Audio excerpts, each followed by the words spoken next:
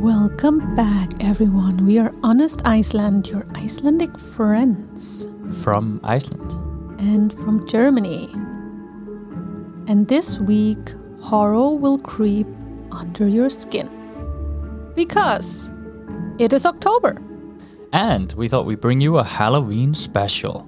Icelandic ghost stories. So, is Halloween something that you celebrate in Iceland? It is not, no. We do not celebrate. It's more common now. Yeah, a little bit. I think it's more like parties. You know, costume parties. But also kids do trick and treat. But in Icelandic, we also have something called grímuball, which means like costume party. But the direct translation is mask dance. So, I mean, like that's really relevant now as well. We can have everybody over for a mask dance in COVID. So there are so many tales and stories of ghosts and trolls, elves and monsters, and we want to tell you some of these stories in our Halloween special episode. And stay tuned, because when we finished these stories, we tell you why so many people in Iceland believed in these monsters and elves. And some of them still do, till today. Yeah.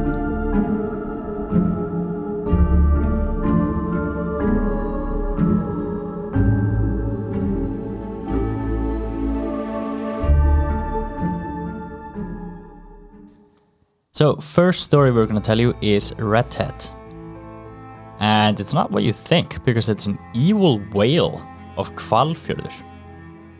Now, Hvalfjörður is a region travelers pass from the way to Reykjavik to the west-north of Iceland. West or north? West-north is not a thing. No, west-north. So, Hvalfjörður is a region travelers pass on their way from Reykjavik to the west or the north of Iceland. Hvalfjörður is surrounded by mountains, one of them named Hvalfell, or Whale Mountain. To the east of Hvalfell is a lake called Hvalvatn, Whale Lake, which is about 160 meters deep. The river, called Botnsá, flows from the lake to the Glymur waterfalls, which is one of the highest waterfalls in Iceland, about 200 meters. The origin of these names go back to the story we will tell you today. Once upon a time, men from Suðurnes went to Geirfuglasker, Great Auk Reef, to catch great auks. That's why they're extinct today. Yeah, it's because we overhunted them. Stupid men from Suðurnes. When they returned to land, one of the men was missing. The group returned home believing that the man was dead. So, not a lot of investigation into this. I guess a lot of people died great auking. When they returned 1 year later to the same spot, they found the man, who they believed to be dead, safe and sound. It came to light that the elves had placed a spell on him but treated him well. The man, however, was not happy with the elves and went back ashore with the other men. By now, an elf woman was carrying his child, and he had promised her to have the child baptized if she brought it to him at church. Now, back at land at a mass at Hvalsnes Church, a cradle was found outside with a note. The man who is father of this child will make sure that it is baptized. The pastor suspected the child's father to be the man who spent a year on the reef. The pastor pressed the man to acknowledge that this was his child, but he denied it. Only seconds later, a tall woman appeared in front of them. She said, "I cast a spell on you that you shall become the worst of evil whales in the sea and wreck many ships." She took the cradle and vanished without a trace. After this, the man became mad. He ran off to sea and jumped off a cliff between Keflavik and Leira. There he was instantly transformed into the worst of evil whales. He was from now on called Redhead, for he had a red cap on his head when he jumped out to sea. Redhead terrorized the sea. He sunk 19 ships between Seltjarnarnes and Akranes before he found refuge in the fjord between Kjalarnes and Akranes, which now we know as Hvalfjörður, or Whale Fjord. At this time, a pastor with supernatural powers on the shore of Hvalfjörður called Saurbær had 2 sons and 1 daughter, who were fully grown and very promising. When his sons went out fishing, they met with Redhead, and they both died. The pastor felt the loss of his sons deeply. Even though he was old and blind, he asked his daughter to take him down to the shore. He stuck a stick into the ground at the tide line and asked his daughter what the sea looks like. The sea is mirror smooth and calm. A little later, the pastor asks again. I can see a black stripe coming up the fjord like a big swarm of fish. When the stripe had reached them, the pastor asked her to lead him inland along the shore, which he did. The stripe moved with them. But as the fjord grew more shallow, the daughter could see that the stripe was the wake of a huge whale, swimming straight up the fjord, like he was led or driven.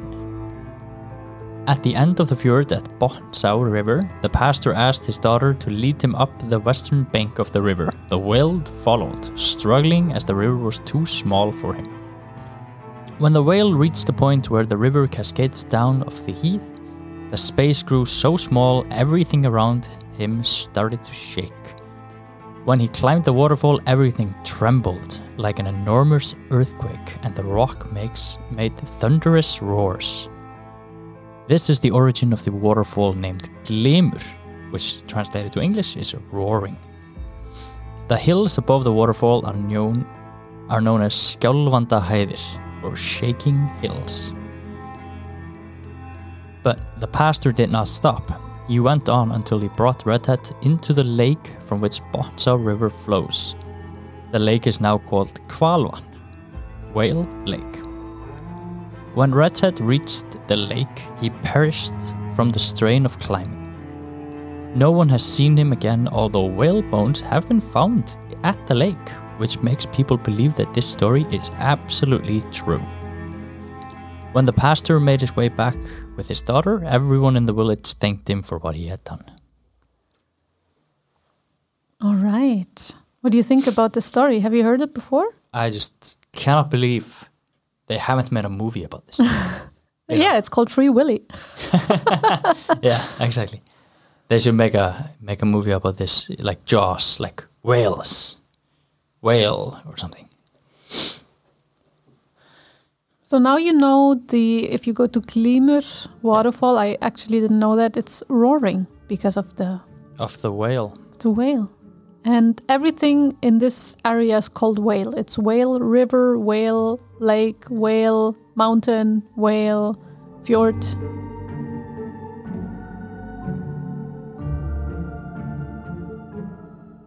The next story is called The Monster of Látrabjarg. Látrabjarg is the westernmost point of Iceland and of Europe, with sea cliffs that stretch for 14 kilometers. At the highest point, the cliffs are over 440 meters high. Látrabjarg is the bird watcher's paradise and home to millions of seabirds. Many ships have sunk off Látrabjarg and many sailors' lives have been lost there. The last vessel to run aground was the British trawler Doon, just before Christmas 1947. All crew members were rescued by the local people. But this was not the only danger the cliffs of Látrabjarg had to offer. Those who climbed down the cliff to collect valuable eggs and trap birds were also at risk. However, traditions like egg gathering and bird trapping have not been practiced since 1925, after the 2 young men fell to their deaths. This is the story of the Monster of Látrabjarg. In the 13th century, the days of Guðmundur Arason the Good, the people were sure that a monster resided in the cliffs, spoiling the fishermen's catch. Also, many people got into accidents while climbing down the cliffs to collect eggs. So to collect eggs, one man was holding the rope while the other was hanging along the cliff. During this time, it often happened that one holding the rope reported that the collector suddenly disappeared. The man hanging on the rope was later found dead and mutilated at the foot of the cliff. When the rope was examined, it appears that it was cut with a sharp knife. The problem was taken to the bishop, Guðmundur the Good, who went west to the cliff and summoned the rock dweller. When he appeared, the bishop lectured him harshly, threatening to drive him off the cliff. The rock dweller begged for mercy. A black sheep must have somewhere to go. He wanted to stay. The bishop's rage softened and asked the rock dweller how much land he needed. You can decide for yourself when you know how big my family is.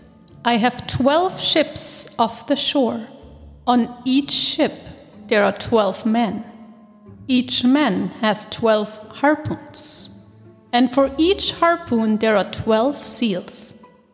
Then I cut each seal into 12 pieces. So there will be one piece for each of us and also 2 for each seal's head. So count, sir.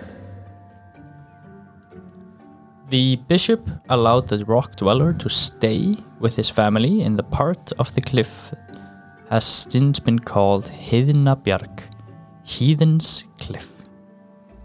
It was the part of the cliff most difficult for humans to catch birds. He then blessed the cliff except the one with the monster and his family, and forbade the creature to go beyond the line. The rock dweller has never been seen again, and the bishop's ban on gathering eggs on the cliff was not broken for many centuries. I still don't know how big his family is. That's like that's some math. 12. That's some kind of math for you listeners to figure out how. Sounds like the rock dweller only knew one number. 12. Just the number 12. So Látrabjarg is a really popular, we talked about it in a few episodes, a popular destination for bird watchers, for puffin watchers, and you have to be very careful at the cliff. Yeah.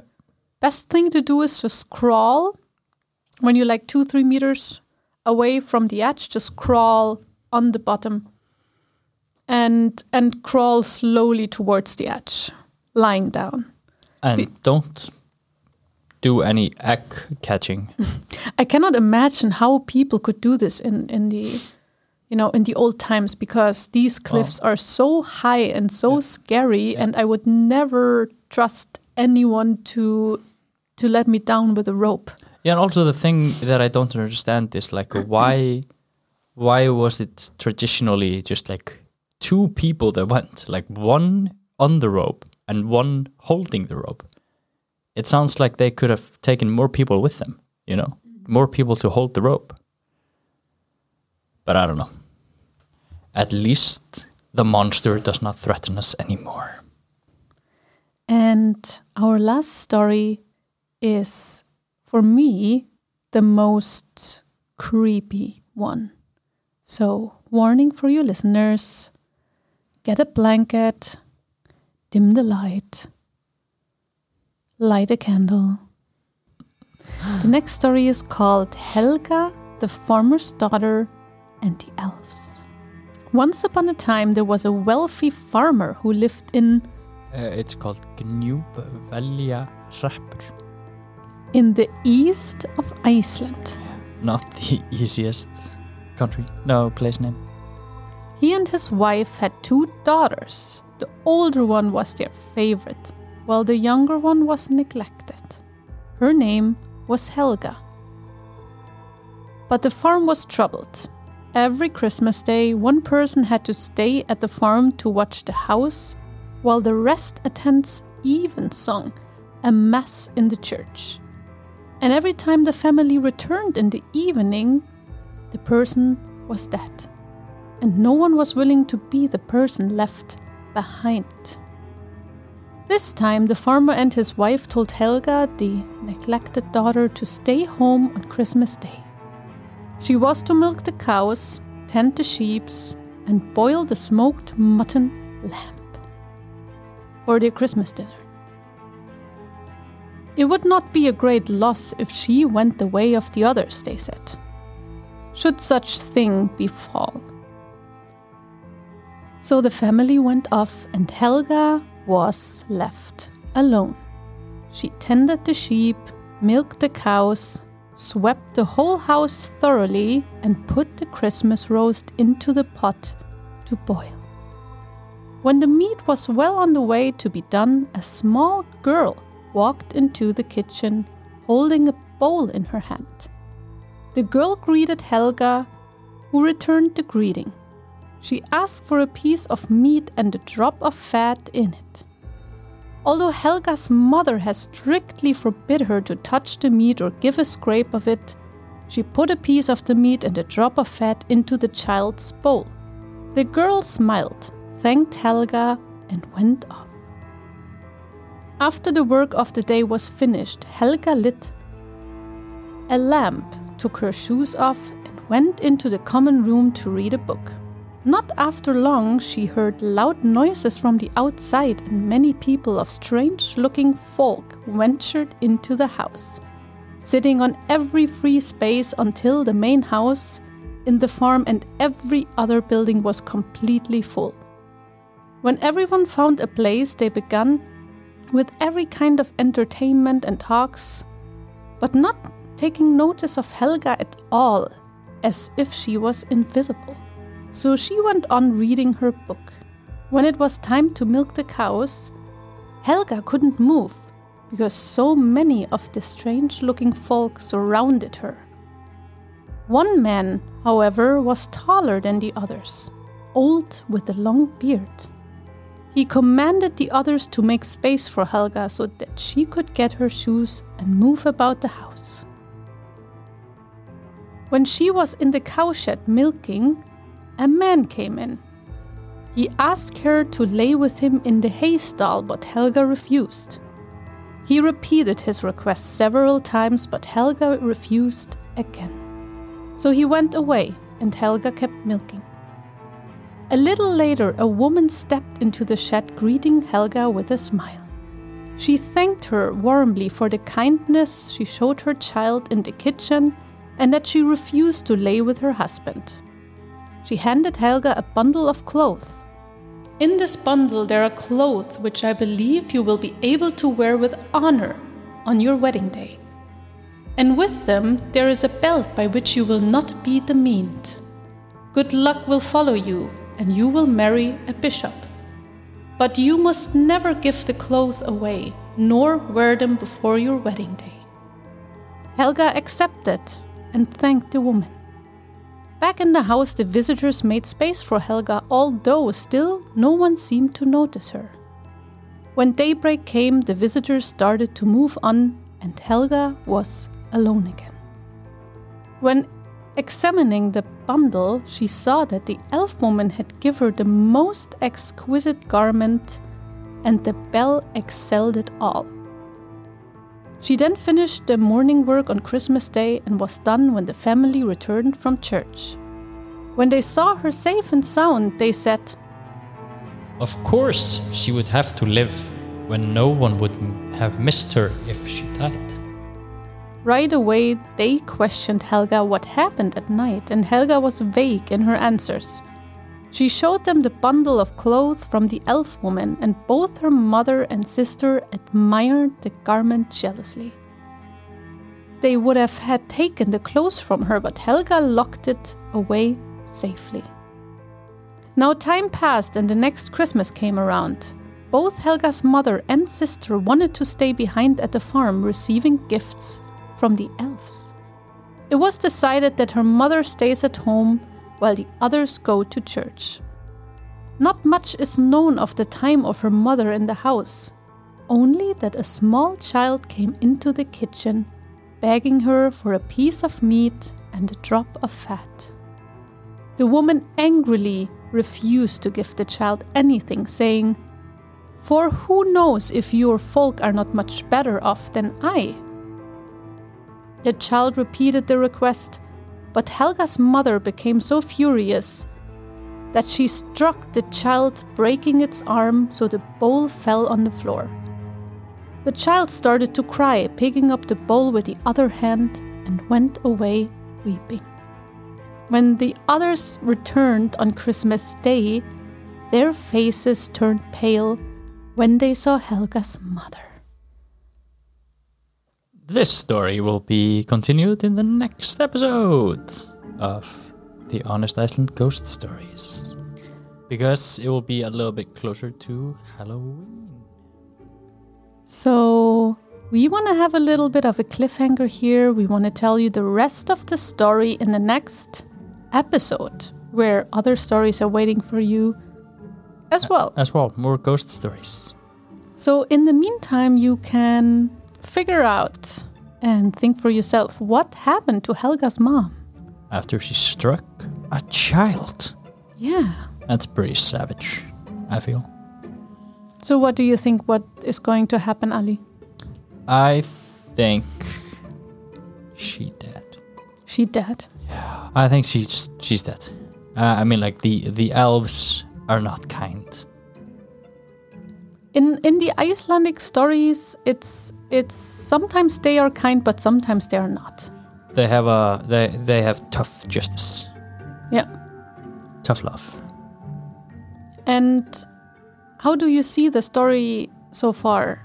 So I love these stories because you read the stories, but the story doesn't tell you anything what's going on. It just tells you like a timeline. Yeah. So what I think is that she was able to see the elves that are usually invisible. Yeah. That came into her house to visit. Mm-hmm. And maybe she saw them because she gave the elf child the meat and the fat. Maybe. And I mean, a lot of stories are about elves gathering everywhere around you, but you cannot see them.